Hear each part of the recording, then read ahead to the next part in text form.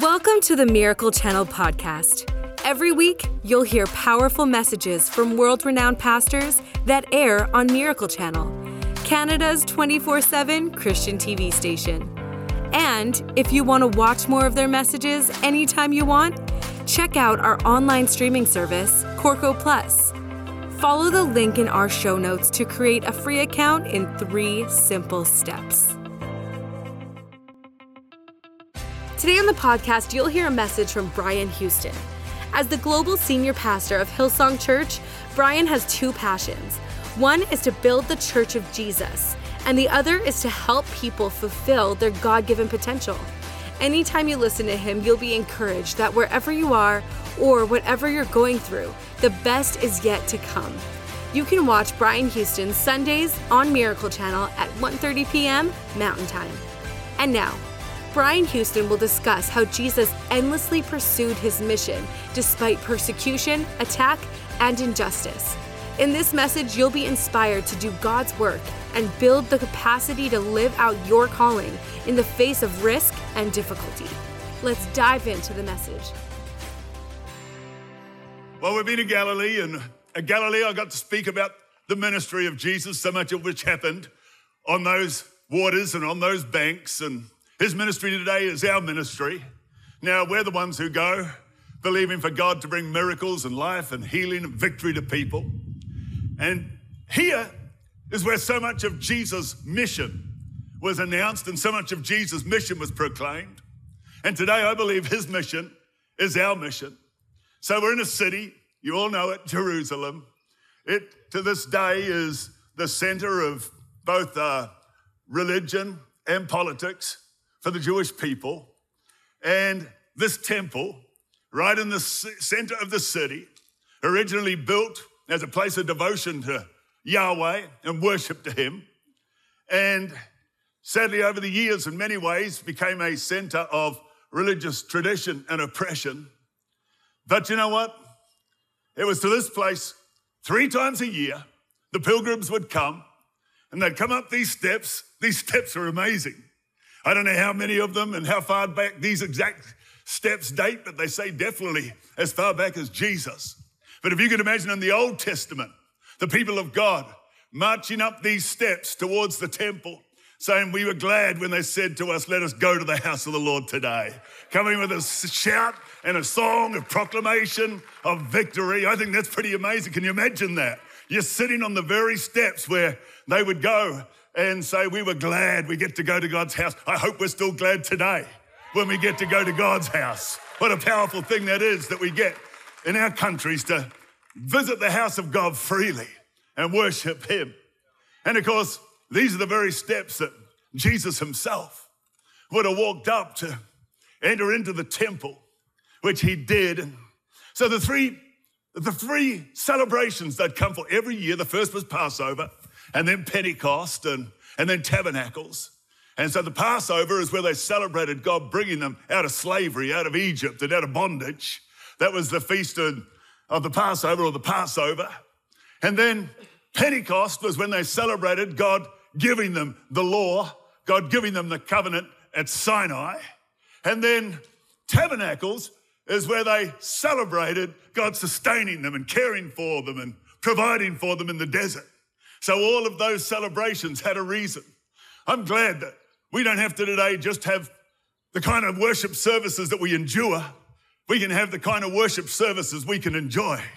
I love the fact that even back in olden times and even at the time of Jesus, there was a celebration when people got together. And I can sense a celebration here. And thank God for that celebration. You got a lot to celebrate. I got a lot to celebrate. We've got a lot to praise God for in Jesus' name. So it was when Jesus, with his parents, was coming to Jerusalem for the Passover that he didn't go home with them. It still amazes me that they could go 3 days before noticing that they'd lost their 12-year-old son, Jesus. And Jesus at 12, he's already teaching people who you would think were so much wiser and so much further ahead than him. And so when they did find him, he said in Luke 2, verse 49, why did you seek me? Why would they be seeking their 12-year-old son? Why did you seek me? Did you not know that I must be about my Father's business. In other words, I've got a mission. I'm about my Father's business. And you know, that mission is our mission today. The Father's business. What a wonderful business it is for you and I to be in. The Father's business. Well, when he was young, in fact, when he was just 8 days old, when he was presented here, when he was dedicated, the circumcision, both at that time, Simeon and Hannah prophesied about that mission. They prophesied that he would be the Savior and that he would be the King of Israel. And so there was always that sense of mission from the time Jesus was 8 days old through when he was 12, through the decades till his 3 years of ministry.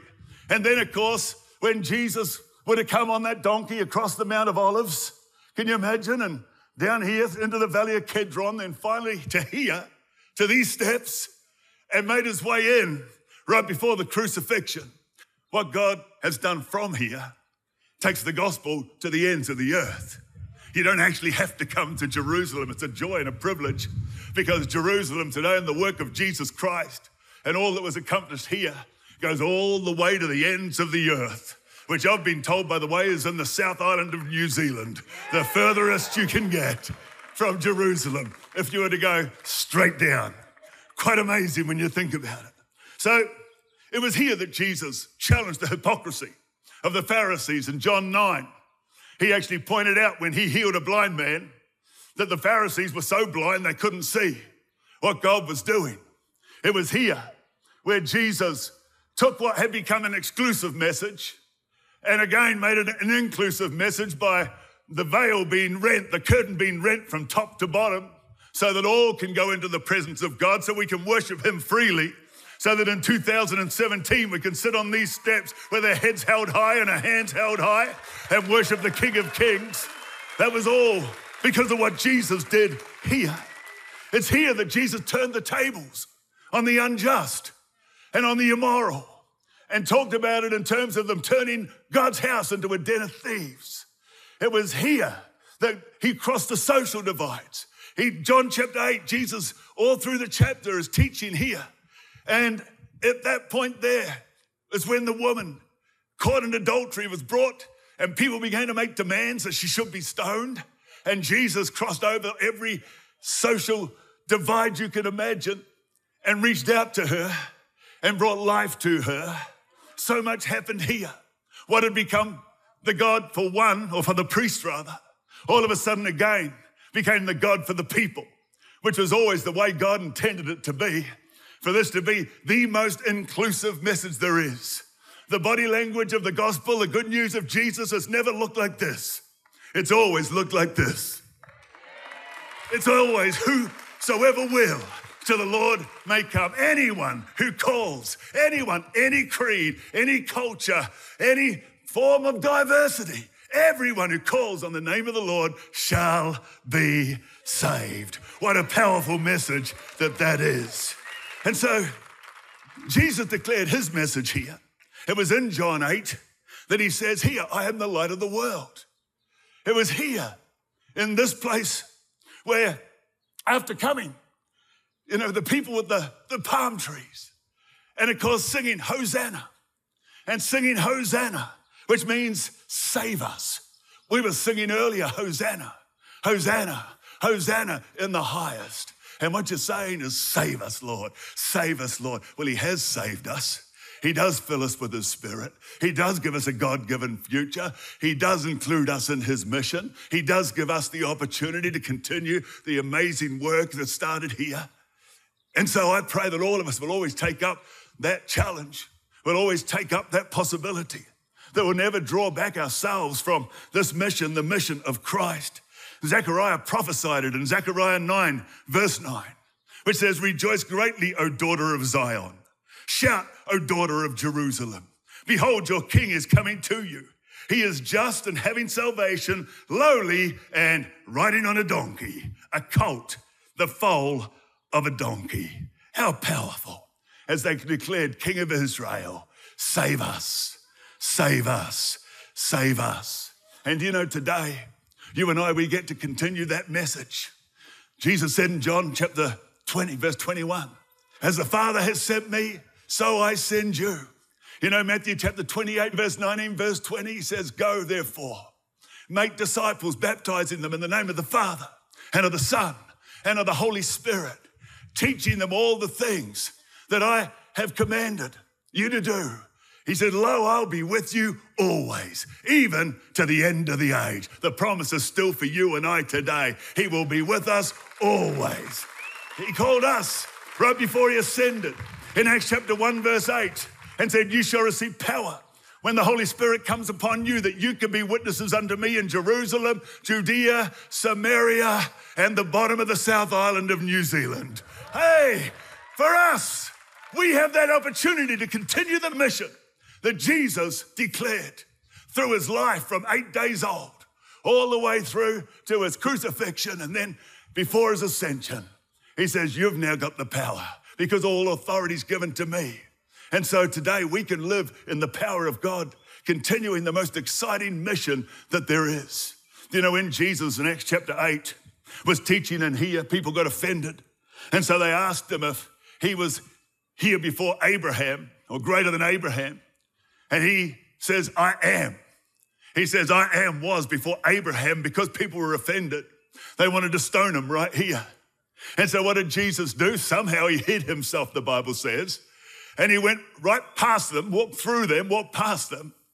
And he began to make his way to the valley down here. And on the way, he met a blind man. Do you remember that story? The man I already mentioned in John chapter 9, he had been blind since birth. It's somewhere just between here and there, because he told the man to wash in the pool of Siloam. The pool of Siloam being right here in the valley. The scripture says Siloam means sent. He was sent and he went. I believe because of the mission of Christ that now is our mission, when we are sent, we need to make sure we went. No matter what that means, it doesn't necessarily mean going literally, physically to the other ends of the world, but it does mean reaching our world, being witnesses in our part of the journey, in our area of life, being witnesses for him, that we might make disciples, that we might truly declare through our lives, through our testimony, that Jesus is alive. It's a big challenge. It's a great challenge. But I pray it'll never only be pastors or apostles, prophets, teachers, evangelists, etc., who see themselves as being on mission, because whether in a workplace, in your career, in your business, in your calling, in your house, in your family, wherever, all of us are on mission. The same mission, the greatest mission there ever was, the great co-mission, the Bible says. It's a co-mission. We're in this together, a co-mission. Every one of us is a part of this great mission. We are on mission. Missio Dei, literally, we are on mission. And so we have the opportunity to be here, but let's be in here, not ever forget that from what has happened here, we have the opportunity to salt the earth wherever we are. We're told in Matthew chapter 5 that we are the light of the world and that we are the salt of the earth. So Jesus, he heals this blind man, blind since birth. I'll read you a couple of verses. It says, verse 1, John 9, as Jesus passed by, he saw a man who was blind from birth. His disciple asked him, saying, Rabbi, who sinned, this man or his parents, that he was born blind? Jesus answered, neither this man nor his sin or his parents sinned. Here it is, here's the mission, but that the works of God shall be revealed in him. I must work the works of him who sent me while it is day. The night is coming when no one can work. As long as I am in the world, I am the light of the world. Jesus declared his mission right there. Why don't we give the Lord Jesus a big ovation? Why don't we thank him for it? He said, while it is day, I must work the works of him who sent me. So the night is coming when no one will work. Then he does say, I am in the world and I am the light of the world. When he said these things, he spat on the ground. This is right here. Made clay with the saliva. He anointed the eyes of the blind man with the clay. And he said to him, go wash in the pool of Siloam, which is translated sent. So he went and washed and came back seeing. And you know what? In this verse, it talks about 5 different groups of people. And I'll just talk for a few more moments about these 5 groups of people, because all of them opposed the mission of Christ. They doubted, they persecuted, they opposed. The 5 groups of people, in verse 2, it was the disciples. In verse 8, it was the neighbors. In verse 13, it was the Pharisees. In verse 18, it was the Jews. And in verse 20, it was his parents. Each one of them tried to stand against the mission and get Jesus off course from his mission. Of course, that was never going to happen. So in verse 2, it talks about the disciples. I think the disciples represent a spirit of analysis because they wanted to know why the boy was blind. Why is he blind? Was it his sin or his parents' sin? Is it him or is it his generation, second and third generation, whatever? They wanted to analyze. Jesus said this isn't even about who sins. We've got work to do. We've got a mission to fulfill. Let's get our minds off trying to analyze why he was blind. Let's just do the work we're called to do. Man, I tell you, in the kingdom of God today, we can get so analytical. We can start arguing, get dogmatic, point the finger, get annoyed with other believers, make it all about things that really aren't what matters. The paralysis of analysis is such a destructive force when it comes to the kingdom of God. Let's not always be wondering why, questioning, doubting, pointing the finger at others, accusing. Let's be people who are part of the answer. We've got the greatest news of all. We are witnesses to the Lord Jesus Christ. Amen. What have you seen him do in your life? Who are you telling about what you've seen him do in your life? Man, we are witnesses. We've seen him do so much in our lives. I know for Bobby and I, we've seen him do so much in our lives, in our family, in our church. I don't want to hold it all to myself. I want people to know about the goodness of God. You have a savior. You have a healer. You have a deliverer. You have a victor. You do. You, my friend, he's your portion. What a powerful thing that is. He is your portion. He is the deliverer. He is the Prince of Peace. He is the one who brings us. He is our strength in Jesus' name. He is our victory. Let's not get ruled by the spirit of analysis that we saw here in the disciples. In verse 8, it was the neighbors. Therefore, the neighbors and those previously had seen that he was blind said, "Is this not he who sat and begged?" Some said, "This is he." Others said, "He looks like him." Then he said, "I am he. He is me." Therefore they said, "How were your eyes opened?" and questioned. Spirit of familiarity. They didn't recognize him after Jesus had touched him. It's the will of God for you and I to be unrecognizable after God has touched us. That spirit of familiarity is such a bondage for people's lives. We can get all familiar with what God does. We can get familiar with the work of the Lord. We can get familiar with what we see the Lord do in our own lives and maybe in the church that we go to. And the spirit of familiarity will always get us off course from our mission. The greatest of all missions. The greatest of all missions. Let's never get familiar with the blessing of God. Let's never get familiar with the opportunity to worship him in spirit and truth. Here was this man who Jesus had healed, who had been blind since birth, their neighbor, but they couldn't see him. And I pray that in our lives, in many ways, after God's work in our lives, people won't even recognize who you used to be. But we were never called to live according to who we used to be. We're called to live according to who we're going to be. And who you are going to be is all that Jesus Christ has called you to be. And to live the kind of life that only Jesus Christ can call you to live. So the spirit of analysis in the disciples, the spirit of familiarity in the neighbors, and then there's, of course, the spirit of religion in the Pharisees. In verse 13, they brought him who formerly was blind. We were all formerly something. We all were formerly something. I never want to be known for who I used to be, what I used to do. At one time, I oversaw like a movement, a fellowship of 1,200 churches. And someone kept changing my Wikipedia and putting on that I used to be the former president. I don't want to be former anything. I'm all about the future in Jesus' name. I don't want to live according to who I used to be. I'm so full of hope for the future. God's got so, I'm only 63.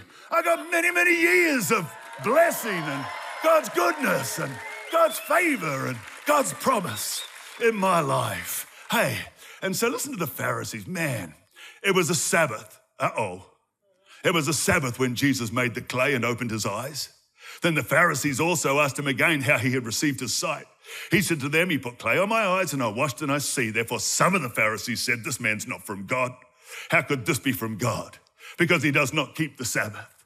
Obviously it meant a whole lot more to them whether or not he kept the Sabbath than that a blind man who had been blind since birth could now see. religion rules and holds so many people. And it can get in our own spirit so easy.